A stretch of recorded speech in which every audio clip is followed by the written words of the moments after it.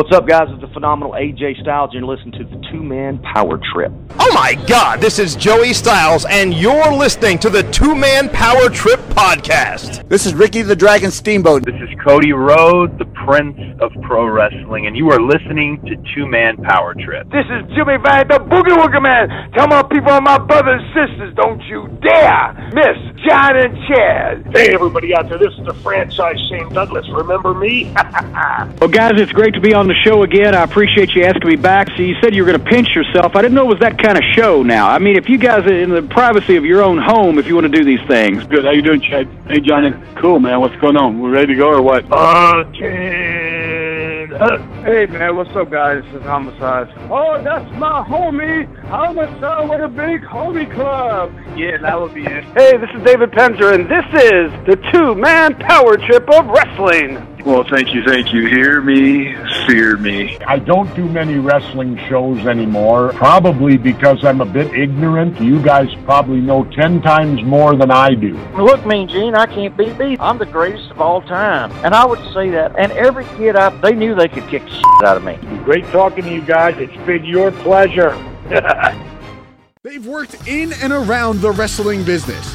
They've studied thousands of hours of wrestling, and now they bring to you the greatest legends, Hall of Famers, creative minds, and both current and future stars of pro wrestling. They are Primetime Pod and Chad, the Two-Man Power Trip of Wrestling!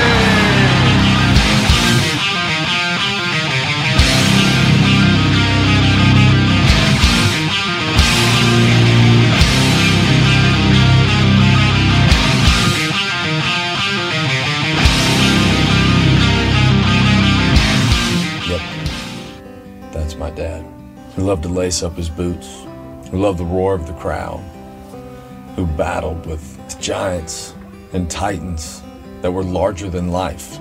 Yep, that's my dad, who said, everybody's got a price. Everybody's got a price for the $1 Million Man. And when it came to fame, he learned that, well, it's true. Ultimately, I always get what I want, and I always get my way, and eventually I'll have it all. My wife, who was totally committed to me, my wife, who never called me anywhere in the world to check up on me, and now discovered that I was committing adultery. When I discovered that Ted had been cheating in our marriage, I had to hold it together for my children. In a lot of cases, the price of fame is too costly. Dad, you've never said sorry to my face. There's nothing wrong with going and trying your hardest at anything you love, but not for fame. Your dad is so not the same person he was. We don't even identify with the people we were. The one thing that kept me sane through all of this was my relationship with the Lord. And all I ever wanted when I was 15 years old was to make you proud. And now I think that I have. Following your footsteps again, you know, I wanted to be a wrestler. Now I want to be that kind of dad. And I want my son to be proud of me because of the man that I've become, the character and integrity that I exemplify. And the only reason I want that and desire that is because that's the man you became. Everybody's got a price. The price of fame is high.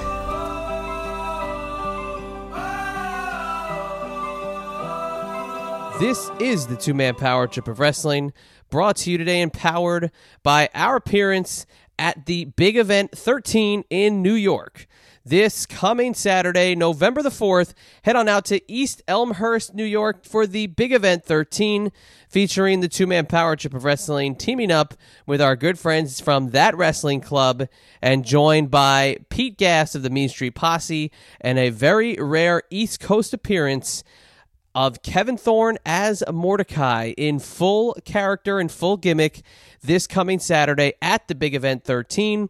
Head on over to our Facebook page, which is facebook.com/TMPT of Wrestling right now, and find out how you can join the fun over at the Big Event 13 in East Elmhurst, New York at the LaGuardia Plaza Hotel. If you can't find it, it is right across the street from LaGuardia Airport. So get on over there this weekend if you have the time and join us at the Big Event 13 And if you didn't know by now, my name is Chad, and as always, I am usually joined by my tag team partner, the one and only John Paz. And John, as they say in the business, is on assignment this week. So John will not be joining us for this intro as we welcome back a guest who we haven't had on in about 2.5 years, and that is WWE Hall of Famer, the $1 Million Man, Ted DiBiase. Now, I say we haven't had him on in 2.5 years. In the early days of our show, right about, I'd say, June 2015, we had the opportunity to join in on an event in New Jersey, right on the beach in Seaside Heights. And we were able to have a couple guys on the show that day. We had our good buddy Justin Credible on the show. We had the late, great Balls Mahoney on. We had Jake the Snake Roberts on. And we also had on the $1 Million Man, Ted DiBiase. Now, as an Easter egg for today's episode, which is a pretty lengthy interview, I threw at the end of this episode our conversation with Ted DiBiase from that day. So stay tuned after the interview is over for today's episode for a little Easter egg of our interview with Ted from 2015. But Ted is back to talk about his brand new film, the documentary The Price of Fame, which is taking a very deep look into the life and career of Ted DiBiase, not only as the $1 Million Man, but also as a father, as a husband, and as a grandfather. And we kind of get to see how the story of Ted DiBiase shaped the $1 Million Man character, but as well really affected his personal life. And that is something that Ted literally gives no bones about in this interview. He throws everything out on the table and kind of gives you the inside look as to what the story is behind what a price of fame could be. And in this instance with Ted, it was almost losing his family, and he did everything he could to make sure that didn't happen. And now the Price of Fame is going to be coming your way nationwide in the United States, November 7th. It's getting a nationwide release, and all the details are at thepriceoffame.com, as well as facebook.com/priceoffame-movie, where you can find out where the movie is being played and where you can find it in your neck of the woods so you can check out this film. And now John and I had an opportunity to view the film, and it is a very good film. It features Ted's son, former WWE superstar Ted DiBiase Jr., and him kind of confronting his father over past indiscretions of Ted Sr. as Ted was living the life of a WWE superstar in the 1980s, when obviously the decade of the 80s was filled with nothing but the best, whether it was money, whether it was women, whether it was drugs, whether it was alcohol, whether it was partying.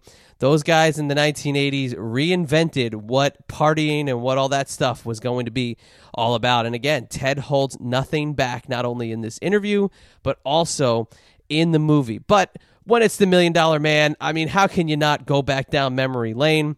We're able to talk about some of the things from his days as the $1 Million Man, not just his career as himself, Ted DiBiase, but more specifically the WWF $1 Million Man gimmick, where it came from, how it kind of took shape, what happened in his career that made that character so impactful, but also his highlight as the $1 Million Man, which was the WrestleMania 4 Championship Tournament.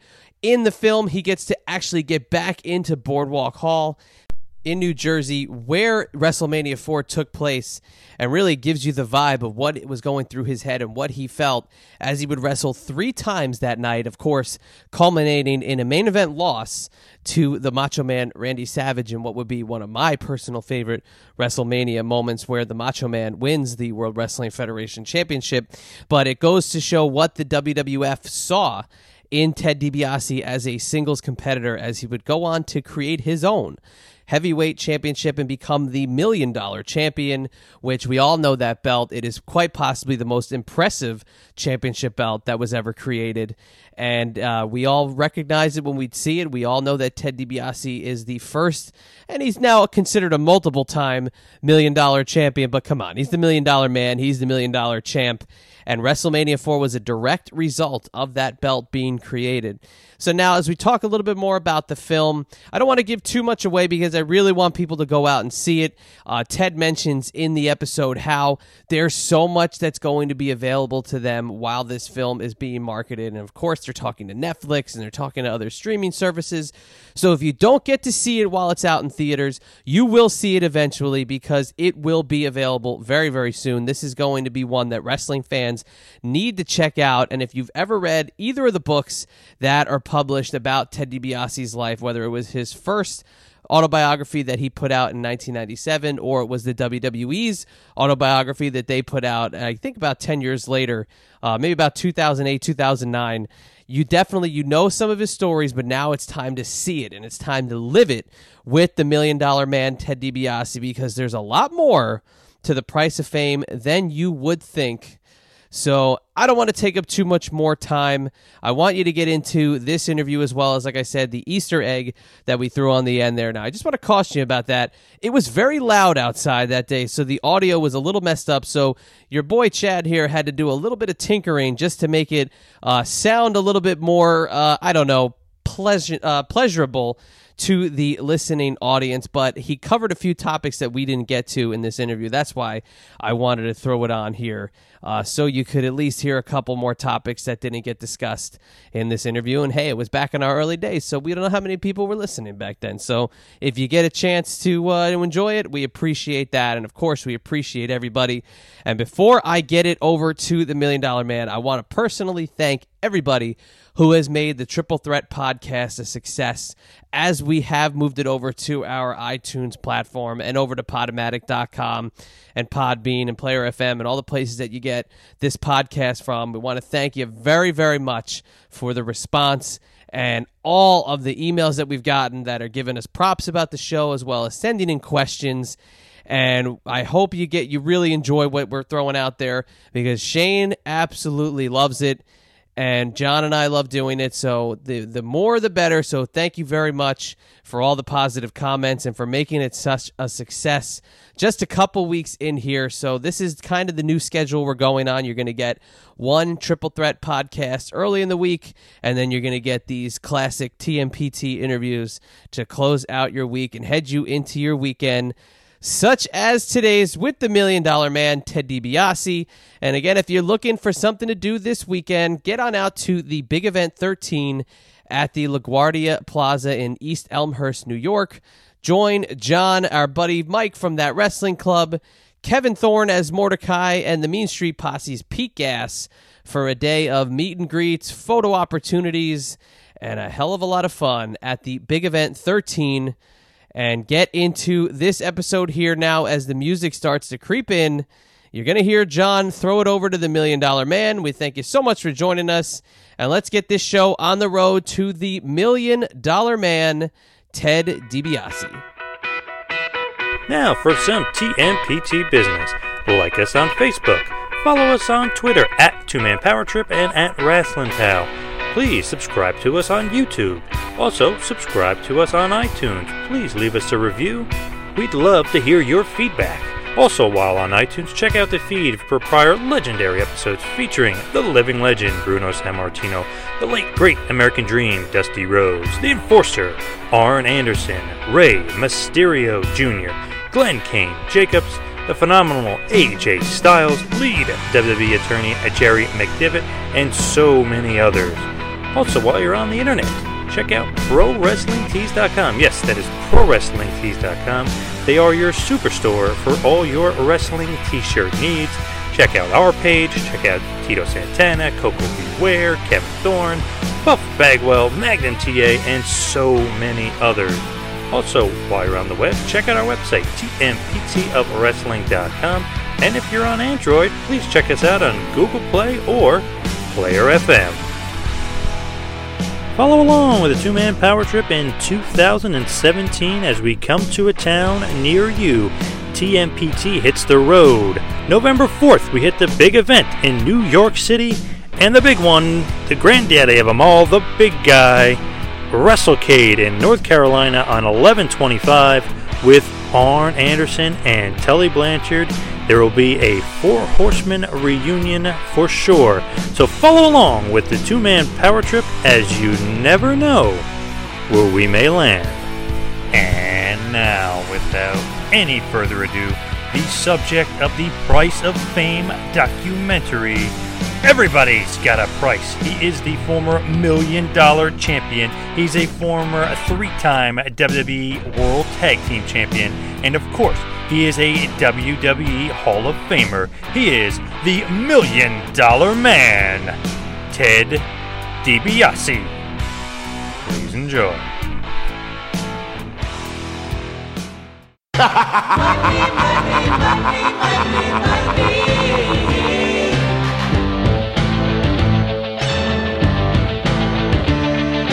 Everybody's got a price. Everybody's gonna pay. 'Cause the $1 Million Man always gets his way. Money, money, money, money, money.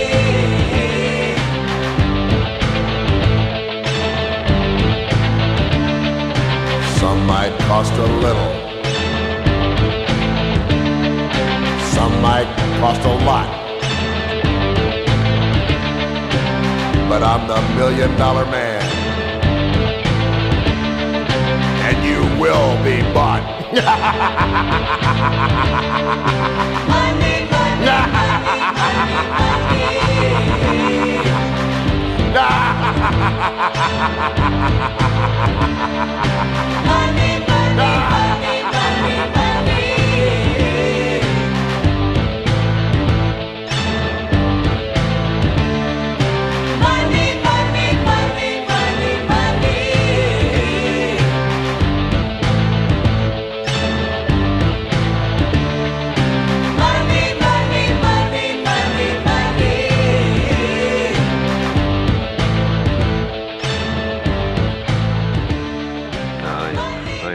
I feel like $1 million.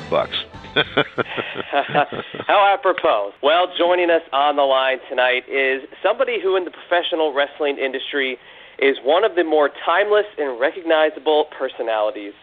If you don't know him by his trademark laugh, you know him by having one of the most memorable nicknames of all time. But that just goes without saying that his resume has championships from nearly every territory you could possibly think of. But we're going to focus here right now on the fact he is a WWE Hall of Famer. He is a multiple-time WWF Tag Team Champion. And, of course, he is the inaugural, and we will always know him as, the $1 Million Champion. He told us everybody has a price, but we're going to find out tonight just exactly what is the price of fame as the $1 Million Man, Ted DiBiase, joins the two-man power trip. Thank you so much for coming on tonight. Thanks, guys, for having me. I really appreciate it. Oh, we're so pumped to have you, Ted. We were able to interview you very, very briefly a couple years back at an outdoor event on the Jersey Shore. It was a beautiful day. It was a nice chat. Dusty Rhodes had just passed away, so that was the untimely part of our conversation. But at the time, I believe the Price of Fame was kind of in development. So, obviously, first things first, how did the Price of Fame movie come about? And kind of tell us how this whole story has been able to kind of now hit the movie screen in a very big way. It's a pretty phenomenal story. I mean, I've been telling my story as a minister for 17 years, actually longer than that. I wrote a book.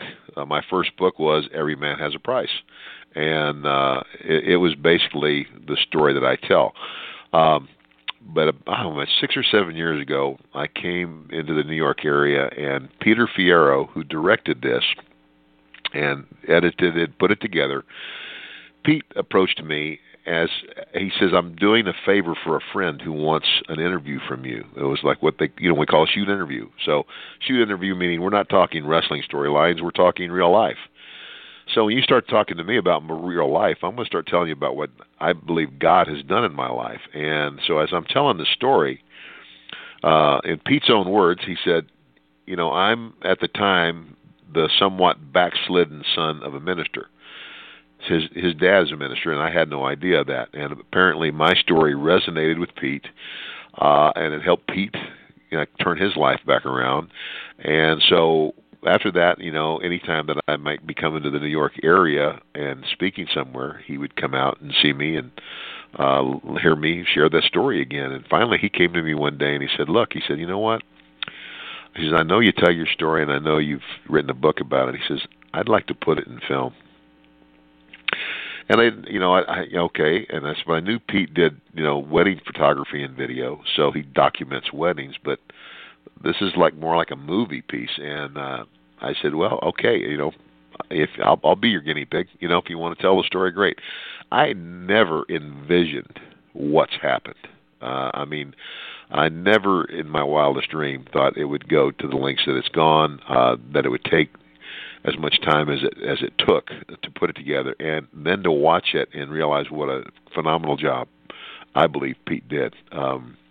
There's so many of my contemporaries in this that were interviewed, including a couple who have passed. Georgie Animal Steel, Roddy Piper, no longer with us, but Terry Funk and Harley Race. Lex Luger.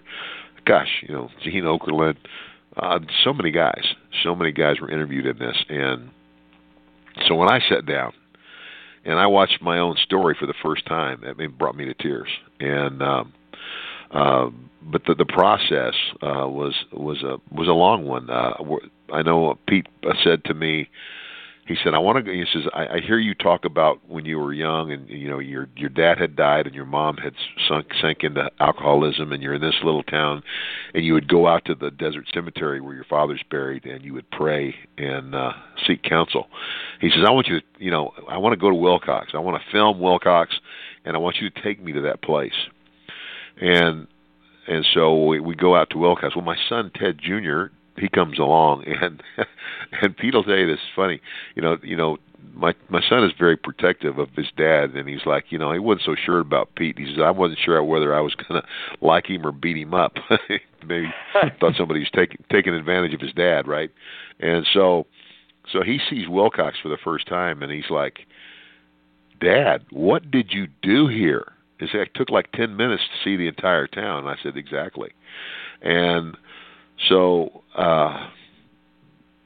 when we went out to the cemetery, he said, "I want to go like you went at night." Well, Pete really shut me up. I thought, well, okay, we're going to go out there and he's going to interview me in this setting. And we get out there and he says, "Ted," he says, here's where I want you to go, man." He said, I want you to think as if you haven't been here in a long time." And I said, "The truth is I haven't been here in a very long time." And he said, "But I'm saying you haven't been here since you left, like high school, college, and all these things have happened in your life, and you're coming back to visit your dad for the first time." And oh my gosh, so I start talking to my dad like I did when I was in high school, and the tears just start coming. And it's just like, and I told Pete later, I said, "Boy, you really set me up for that." But it was real. It was organic, and it was heartfelt. So we put this thing together. It was like a 3-year process. With a lot of setbacks and what have you. But now it's done. And then, my son, Ted Jr. had, he was with the WWE for 5 years. He was rocking.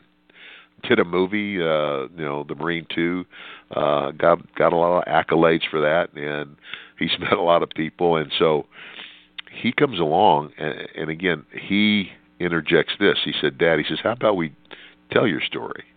It's your story, it's Mom's story, it's our story. But how about we tell it like seen through my eyes?" And I went, wow, because I speak a lot. And I do a lot of speaking to men. I talk about the significance of having a wonderful dad in your life and how important it is. And so I said, okay. And so that's what we do. Well, when we complete this project, my son told me, he said, "Dad," he says, I know the guys, the marketing people who have marketed some of the biggest faith-based movies in the country, God's Not Dead, God's Not Dead 2, Fireproof, Blind Side. He said, "I'm sending them the documentary." And he said, "I got a message back that they would get back to me after Christmas." Well, this is like, a week before Christmas. And he calls me the next day and he said, "Dad, they called me back today. And they said, we love this and we want to help you get it out there." So all of a sudden, this project goes to, oh my gosh, it's going to be a Fathom event. Fathom meaning, it's going to be seen between 650 to 700 theaters across the United States for a one-night showing. And apparently, if it does really well, they could even do an encore event. And so this thing has turned into something much bigger than I had ever envisioned. And it happened organically. And so that's what we're looking at now. I mean, we already have people, significant people that want to distribute the DVDs, and Netflix is interested, and it's like, okay. I was even told that they were getting a lot of calls from Canada to see if possibly they could do a Fathom event in Canada, because I've spoken all over Canada over the past 10 or 12 years, and so I don't know. This thing is like kind of taking on a life of its own. And it's just, and now here we are a week away, and I'm, you guys happen to be my last interview for today anyway, and I can still talk. And what we like to do is we like to be the best interview of the day. And I'll tell you what, and the movie does release on November 7th, so being a week away, November 7th is going to be the nationwide drop of what you've been talking about, and it's The Price of Fame, but it's called a documentary, but just being able to view it and see that, to me, it came off as so much more than just a documentary. Like you said, it's a story. It's your whole life. It's this deep, compelling look into not just your faith, not just your family, not just the upbringing, not just the stories of your father, not just your career. It's this all-encompassing look into your world. And to me, it's like an exploration of everything. And a couple things I just wanted to dial back to and what you had mentioned. Your book, when it came out in 1997, and I know, John, we're the same age, everybody was looking for that book because nobody wrote a wrestling book at that point. And to get our hands on it and read your story then was interesting enough. And now to see this film now, it's like it's wrapping this nice package up for all the fans. But it's the story of you and your dad, Iron Mike DiBiase, your stepdad. What an absolutely fascinating story. The tragic death, how it impacted you, how your career got started. When you're able to get that all out there to the world, and everybody's heard about your stepdad, but now for everybody to see your reaction to this, how did that feel to tell that story in the film and get that story out to the masses and find out more about your stepdad, Iron Mike DiBiase? Well, it really is. It's pleasing because he did mean so much to me, and again, that's one of the things that compels me today is that it's kind of like there's a lot of good stuff. It's like I wanted people to see. And Pete said it. Even my son said, "Dad, he went there. He said, you lived here. You lived in this little town with 3 traffic lights." And he said, and you came out of here and you played college football and you went on to be a really big star. That's something. That's significant. And I said, well, okay. I said, but there's good, but there's the bad that comes along with the good, and you got to tell the whole story. And when I got to college. When my father died and my mom started drinking, I was pretty scared. I was like, what's going to happen to us? And, I was living with my grandmother and that, so I wasn't fearful in terms of, we're going to be on the street, but I was still scared. But when things started going good and the scholarship comes and I go to college and, now I'm not scared anymore, then it's like, the way I put it is, the pride of life stepped in and Ted's ego goes into overdrive, and for the next 20 years, that's what I'm driven by. And it's okay to want to be successful. It's okay to be, to want to do well, but it's, like it has a price. And again, when I say the price of fame, guys, it's what you make it. It's, what you do with the, it's like any given situation. And, I made some good choices, and then I made some really horrible choices that nearly cost me the things that are truly dear to me. And that's what I mean. If there's anything I want people to come away from this understanding, I want young people, that maybe feel like they're in a hopeless situation. There is hope. If you're willing to work hard, You can rise above it, and you can be whatever you want to be. I want young men to know. I want young fathers to know how important it is, and how much a father figure meant to me. That my dad's impression upon me, and knowing about, and he never bragged about his amateur career and what he did at Nebraska and all those things. I found that out from other people. But what he did say to me was, he said, "Son," he says, "it's easy. It's easy to follow the crowd. Don't follow the crowd. Don't do what everybody else is doing just because they're doing it. That doesn't take any courage." He said, "I want you to be a leader, not a follower. Be the head, not the tail." And he said, "If you work hard, you can be anything you want to be." I never forgot that. And so he dies, and I end up in Wilcox, and, all through high school, in this little bitty town where there's nothing to do. I didn't drink, I didn't smoke, I didn't do drugs. I mean, we're talking about the late 60s and the early 70s, and, marijuana and acid were a big thing. And, it wasn't until the second semester of my senior year, after I had signed the scholarship to go to West Texas State over the University of Arizona because of the influence of the Funk family. I went out with a buddy of mine, and he said, "Hey, let's celebrate and have a couple of glasses of wine." I had 3 glasses of wine and was drunk the very first time. But then when I went to West Texas State, the fear is gone and the pride set in, and down a dusty road I went. I made a lot of good choices, but I made some choices that could have ended very tragically for my family. And that's the other thing, is that when it came to doing this film, up until that time, my boys what they knew is what they heard me speak from the pulpit. So they'd heard the story, and they knew that there had been the trouble in the marriage, and that obviously we worked it out. And I told my wife, and back to my wife said, as it happened, she said, "These boys hold you on a pedestal. You're a good dad in spite of what you've done to me, so they don't know about this until they're old enough to understand it," which was wisdom.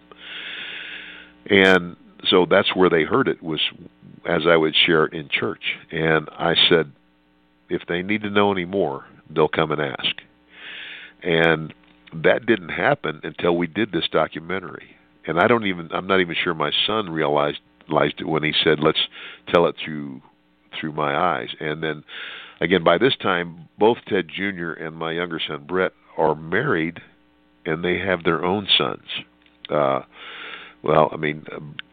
Again, 3 years ago, my youngest grandchild, Brett's little boy, was born.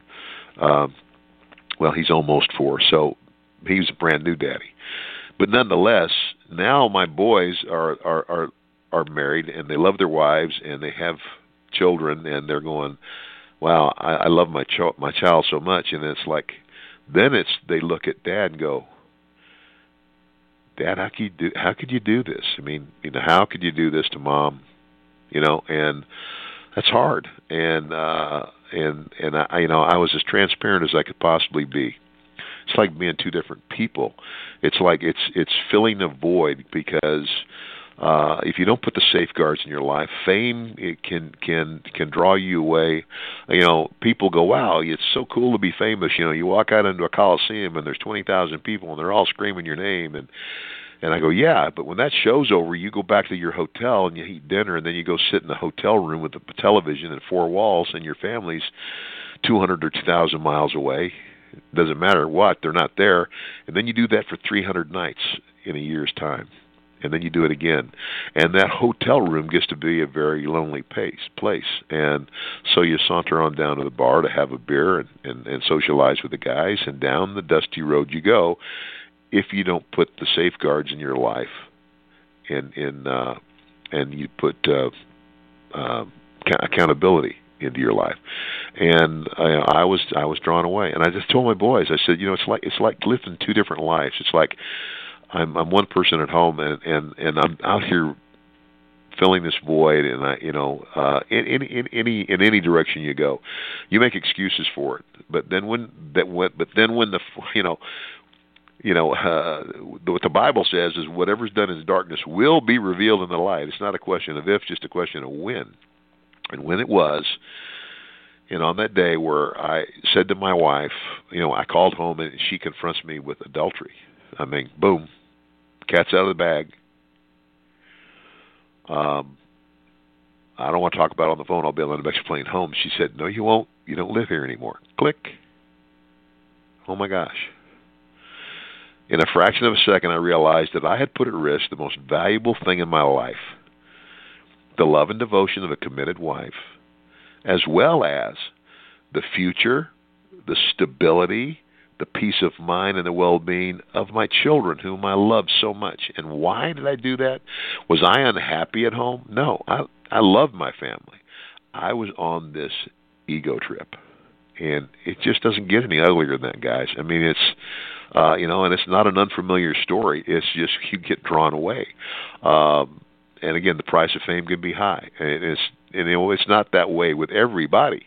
It's been that way with a lot of people, but it's like I tell young guys today: if you make yourself accountable, and if you put up the safety nets where they should be, you can avoid it. But bottom line is, you are what you behold. And like if you want to quit drinking, stay out of the bar.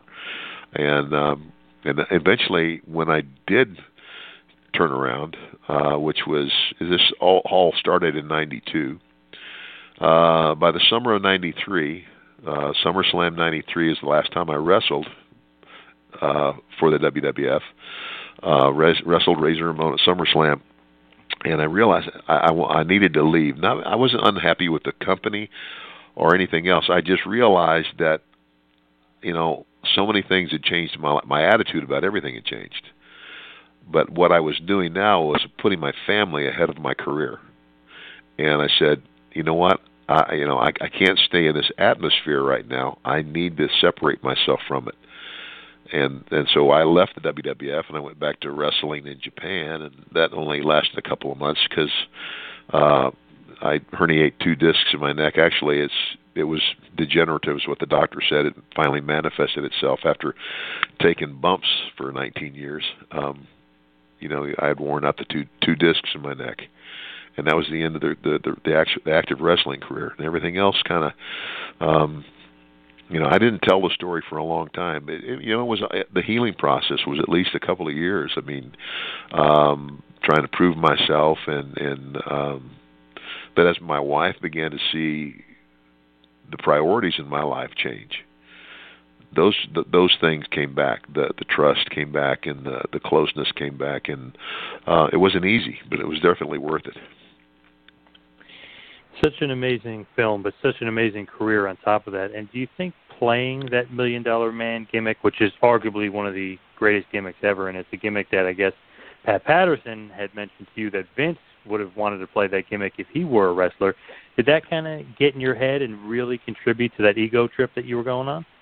It might have helped, but I think that there were a lot of other guys with me on the road, and a lot of the other guys hanging out in the bar with me, and a lot of the other guys doing similar things who didn't have that gimmick. And I just think it's just that wrestling had gone from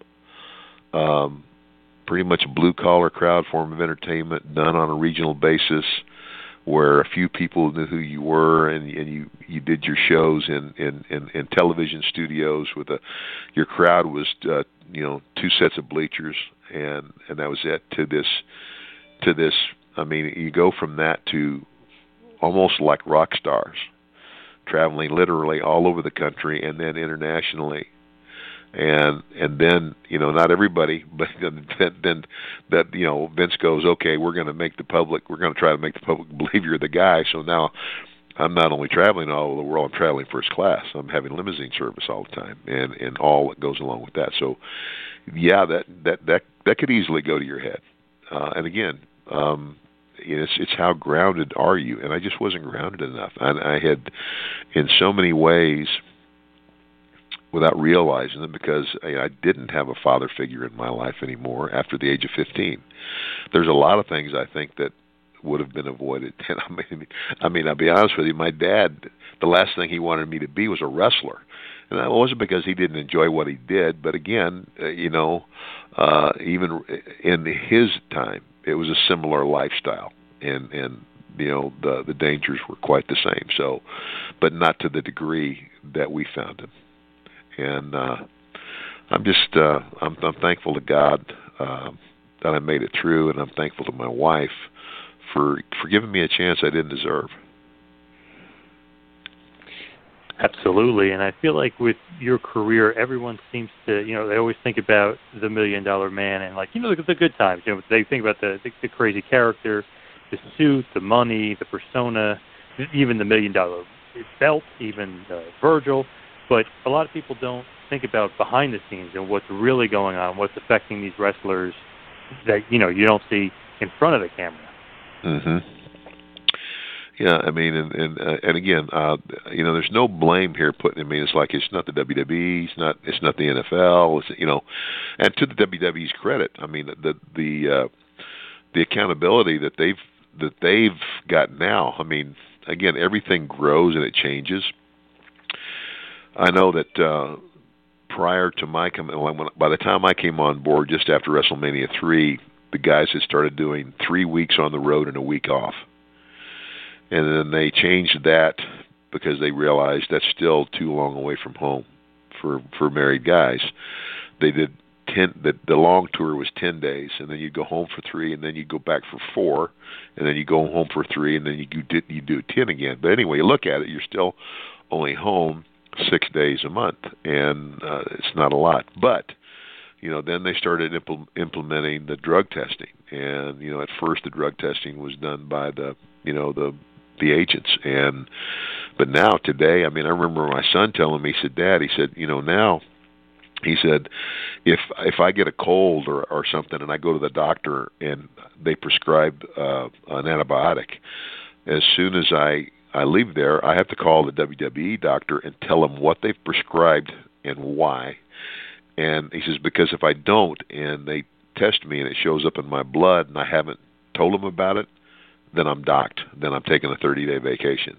And so, the drug testing is state of the art now, and that's accountability. It's not just for steroids, but it's for all the recreational drugs and the whole 9 yards. So there's accountability built in there now that wasn't at the time. And again, I pass that off to, a lot of times that's growing pains. I mean, you could look at the NFL or anybody else, and like that whole thing where they were trying to, the feds were trying to say that Vince McMahon was buying the steroids for his athletes and encouraging them to take them, and nothing could be further from the truth.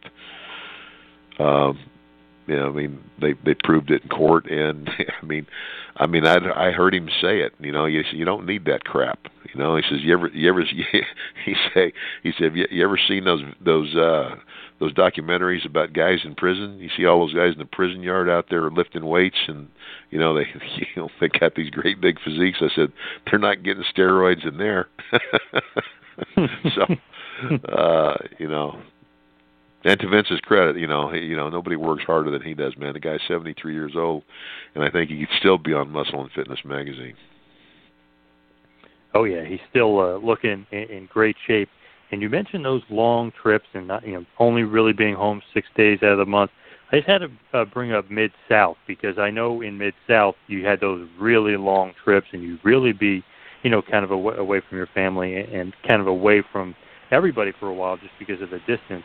What was it like down there in Mid-South, obviously with Cowboy Bill Watts and the many, many stars like JYD and Jim Duggan that were down there at that time? Well, Mid-South, I mean, I tell you, I give Bill Watts credit more than anybody in my career for what I know about the wrestling industry. In my opinion, there's not a guy sharper in terms of his understanding of the psychology of what we do. And now, I granted, Mid-South was 4 states: Oklahoma, Arkansas, Louisiana, Mississippi, and yeah, we had some long trips. But and we and there were days when we had to stay over, but we were never like away from home where we're just totally gone for like a whole week. I mean, you might be gone a day, you might be gone 2. At the most, I'd say maybe 3 before you could get back to wherever your base was, wherever you were staying. Now, you might still be wrestling every night, and we wrestled every night, but at least you had the day at home, and you were around your family. Once the WWF thing, it's like when you leave, you're gone. You're not back home for 3 weeks. You're not back home for 10 days. Mid-South was not like that. I mean, you're driving your own car. And you, basically, if you wanted to, you could go home every night if you wanted. It didn't make sense, but you could if you wanted to. And we recently just talked to Jerry Stubbs, who had some very, very nice things to say about you. So there's a little blast from the past. Yeah, Jerry's a great guy. Now, down there in Mid-South, I just had to mention, obviously, the feud with JYD, which was once upon a time feud of the year in the early 80s. And, again, you had another feud of the year in Mid-South with Jim Duggan. Are those some of your fondest memories in the business? Was it those 2 huge feuds that kind of put you on the map, if you will, in the wrestling business? Yeah. I mean, the first major main event of my life, I wrestled Harley Race at the Kiel Auditorium, St. Louis, and I can't remember what year that was, but it was the first major main event, world championship match, sellout crowd. St. Louis was like a hub. If you got recognized in St. Louis, everybody was going to hear about you, and it was kind of like, look out for this kid. Here he comes. He's got a future. And but yeah, Mid-South and me turning heel, was huge. It was a big step, and I went on from there. I went to Georgia and was a heel there, and then I came back, and I stayed a heel until Bill Watts turned me babyface again, and I teamed up with Steve Williams. There, the last little bit of my run in Mid-South before going to the WWF and becoming the $1 Million Man. But yeah, I mean it set the stage for me, because I really believe that Vince brought me in as this heel because he saw the kind of heel I had been. In other words, I was the kind of heel, even though you didn't call me the $1 Million Man. I talked down to the crowd. I was the heel who talked real big. I'd show you I could wrestle, but when somebody would actually confront me, you become the coward, the bully. I'm a bully. And you never get tired of seeing a bully get his butt kicked.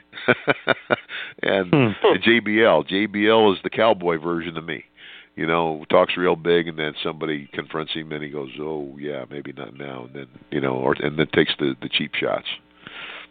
In our in the dialogue, we call him in wrestling terminology, the best heel is the chicken shit heel, because you never tire of him getting his butt kicked. Yeah, and at that point in WWF, there were so many good, faces to go up against you, like a Hogan or like a Macho Man. So it was almost perfect timing. Obviously, they kind of team you with Andre a little bit as well, but it's almost perfect timing for that main event level heel to come in and be able to feud with a Hogan or a Savage. Yeah, I mean, initially, like the whole setup for WrestleMania 4 was brilliant. The rematch with Hogan and Andre from WrestleMania 3, first time wrestling's on live network television since the 1950s. The story is Hogan and Andre, but the sub-story is me purchasing Andre to beat Hogan, and he's going to sell me the belt, which was the setup for WrestleMania 4. Initially at WrestleMania 4, it was thought, well, we'll find a way for Ted to, buy the title, or somehow screw Hogan out of it, or whoever out of it. And but then it was Pat Patterson who said to me, Ted, he says, think about this for a minute. He said, let's say you don't win at WrestleMania 4. He says, because in reality, the way we're pushing you, that's what everybody expects to happen. And he says, let's say it backfires on you, and in your arrogance, you create your own title. And as soon as he said it, I went, that is brilliant. I mean, that'll put so now I'm going to have this, like the $1 million belt, and I'm going to parade this belt around and declare myself the champion, and nothing could have put more heat on me. and it really was a stroke of genius, and we had a lot of fun with it. And I tell people, they go, "Aren't you sad that you were never the world champion?"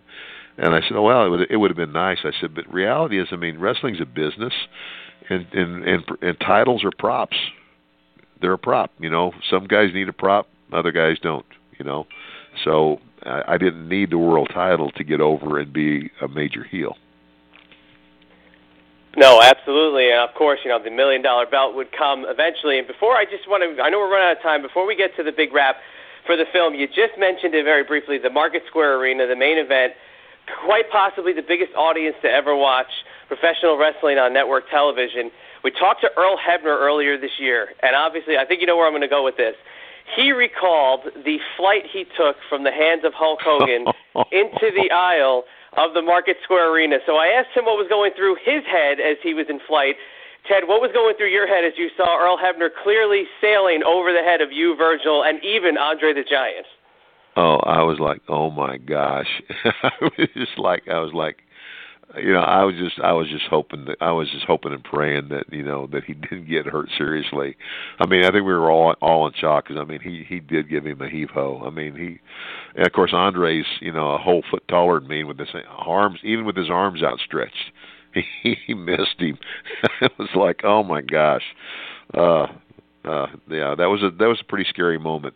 And I'll be honest with you, Earl's lucky he didn't get hurt worse, because it's like, the from the floor to the ring apron, I think it's like 3 feet, and then you got Hogan who's standing in the ring, and he's 6'6", and then he's holding Earl over his head.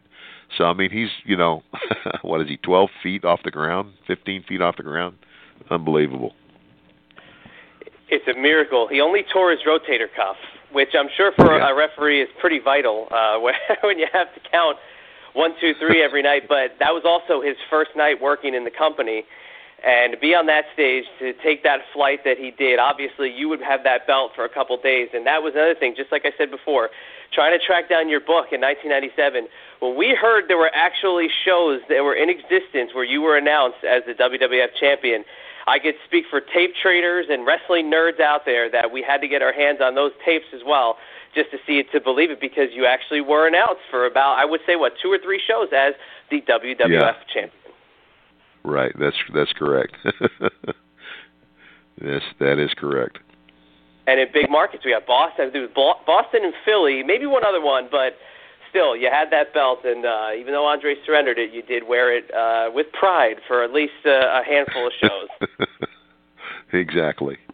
It was a brilliant angle. It really was. It's one of the best, and when you can see in the film as you relive not just that, but moving into Boardwalk Hall, WrestleMania 4, it's unbelievable. The stories with you and your son, and all the memories of your father, and everything in between. The Price of Fame, November 7th, is opening nationwide, and obviously you can go to the website for The Price of Fame, which is thepriceoffame.com. You can go to facebook.com/priceoffame-movie. You can find the $1 Million Man on Twitter, which is @MDM Ted DiBiase. And Ted, the way we love to end these interviews, before we give you the last little pitch here for the movie, when people start thinking about the $1 Million Man and when the book is closed, what do you want professional wrestling fans to remember about Ted DiBiase? That everybody's got a price for the $1 Million Man. I just had to do that. Couldn't find any better way to end it. And The Price of Fame is coming your way November 7th. Mr. DiBiase, it's been our pleasure, and hopefully everybody gets out and gets to see this film and enjoy your life, your story, and everything that you've done in between. And we thank you so much for joining us again. This has been just an absolute blast. Well, guys, I thank you, and thank you for helping me spread the word and get the word out there. And again, I've always said this: I think wrestling fans are the greatest fans in the world because they're just extremely loyal. And and I hope that a lot of the fans get a chance to come out and see this story, and hopefully they can take away something of value from it. And again, guys, thank you very much. Repo Man's going to jump into the ring. Put that down. He's reporting the $1 million belt. He's stealing it. Roger down to the Repo Man.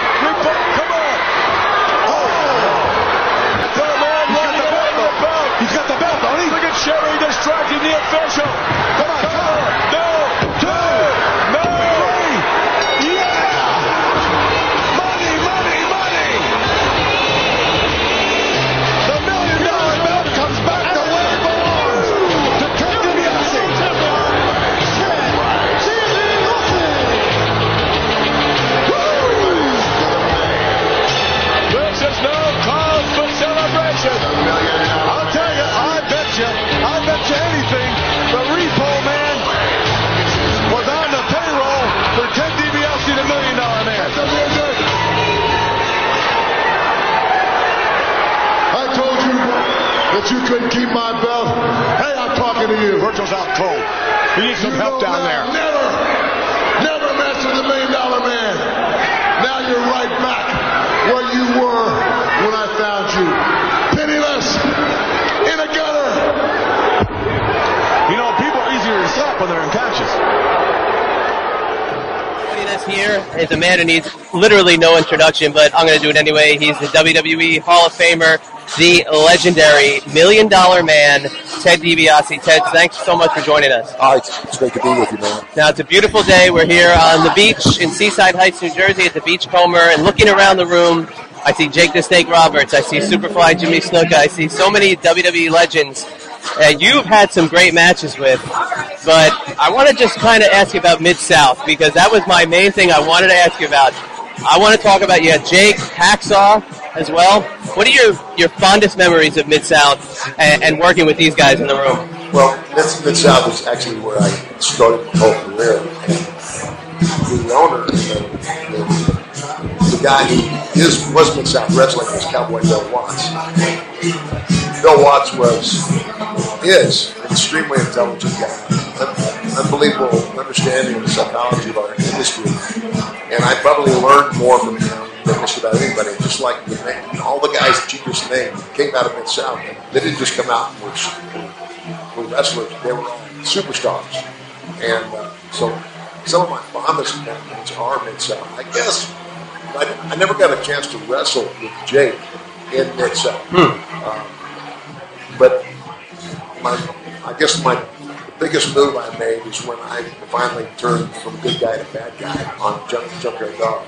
JYD and I had a tremendous run. And of course then, me and Duggan, we had the Rat Pack, me and Duggan and Bourne, and then Duggan becomes a babyface, and I had a great run with Hacksaw even there before we got here. So, but yeah, JYD was probably because that was the thing that started me down the road to being an accomplished heel. Yeah, without a doubt. And you can't, as you mentioned Hacksaw, the loser leaves town match. Oh, unbelievable. It was the gimmick matches of all gimmick matches. It was like every gimmick match you can think of in one. Now let me run it down for you. Remember when we were dressed in tuxedos with this? I don't know where that came from. But inside a steel cage, and then there was a 12-foot pole attached to the one of the ring posts, and then the top of the pole was a coal miner club. So anybody who got to the top of the pole got the loaded coal miners club, got to use it. And then on top of that, loser leaves town. You can't get enough. Maybe it predates a lot of the gimmick matches that we see today, where they try to pull out everything but the kitchen sink. I don't know, but it was for the day. I mean, and when you talk about running big venues, I mean, obviously the WWE has sold out all these venues, all over the world. Every year it seems like WrestleMania sets a new record in the building. But I believe, if I'm not mistaken, obviously with WWE, Madison Square Garden is their thing. But the first guy to run a dome was Bill Watts, and he ran the Superdome. And obviously, he didn't sell it out, but that was probably the largest crowd. And I don't have any of the stats, but it was the largest crowd that I ever wrestled at that time. Yeah, and you can't deny the fact that Bill Watts and Mid-South definitely placed their stamp on the history, and WWE appreciates that by putting out the Mid-South DVD. I think all the diehards were waiting for that after they acquired the Bill Watts UWF library. But now talking about just looking at Jake the Snake, and we talked to him about WrestleMania 6, he said you were not fond of Damien, and the belt was in the bag. What are your memories of WrestleMania 6 at the Sky Dome? Well, I loved wrestling Jake all the time because it was easy. It's kind of like we, as wrestlers, call it doing the dance, and Jake and I danced well together. The chemistry was good. When you're on the same wavelength, and you share the same psychology of what a match should be, and we had that. And of course, actually, I was the heel, Jake was the babyface, and I think it was one of the only WrestleManias where I actually won. But the only reason I won was because we went beyond after post WrestleMania. We had a run where it was he and I all the time. And I really enjoyed that. Yeah, WrestleMania 6. I would have to say was my favorite WrestleMania. Now, my first one, WrestleMania 4, is tournament, player champion down here in Atlantic. The last match with Randy Savage, we had a very good match as well. Lucky working with Randy. But Dick's just one of those guys. Again, it's amazing. I'm here today with two guys that I absolutely love working with. Dog and Jay. That's great. And you also had Hacksaw in the first round of WrestleMania 4. Absolutely. So that was, all the smart fans definitely loved that little tie into Mid-South. But before we let you go, we had the passing, unfortunately, of American Dream, Dusty Rhodes, earlier this week. What are your memories of working with Dusty? You had a very memorable feud with him, Sweet Sapphire, SummerSlam, the unveiling of Sapphire turned on Dusty. But what are your thoughts on working with Dusty all the years you did? Well, I posted it on Twitter. I said, yesterday wrestling lost an unbelievable wrestler and an incredible entertainer, but I lost a close call. My relationship with Dusty goes all the way back to the beginning of not only pre-Mike Leon. I went to West Texas State. Again, I'm one of many guys like Dusty. Another guy that was here today, Tito Santana and I were on the football team. Me, Tito, and Kelly Blanchard. A lot of wrestlers came out of West Texas State. But I actually met Dusty at Dick Murdoch's house in Amarillo, Texas. And then when we started getting into business, Dusty, as long as I had known Dusty, has had that reputation of being great. A lot of people look at Dusty, like kind of a sloppy body thing. Well, I really wasn't a great wrestler. Yes, he was. And when I say that, what you have to understand is Dusty can have a technical match like I'm known for having, but Dusty worked his gimmick, and his gimmick was I'm the son of a plumber, the average man. I'm that man, and I look like that comment. But when he became NWA World Champion, we had this conversation with wrestling me. And he said, there's a lot of guys that don't think that I can carry this belt or I can do it. Let's go show them that I can. And we did. We went out, we went 55 before the house down. And I want you to talk about Dusty. Dusty's always this big, tough, raw-boned cowboy. When he comes to the WWE, and let's face it, the guy when Dusty, he didn't go a big bit about the whole thing. He adapted, and brother, he did that extremely well. Again, I had that's the only real program that I had the opportunity to wrestle Dusty in. Then I had the fortune of helping break his son. And even to this day, Cody and my son are tag team partners. They're very close friends as well. My heart goes out to Michelle, his wife, and the boys. I know how close I am to my boys.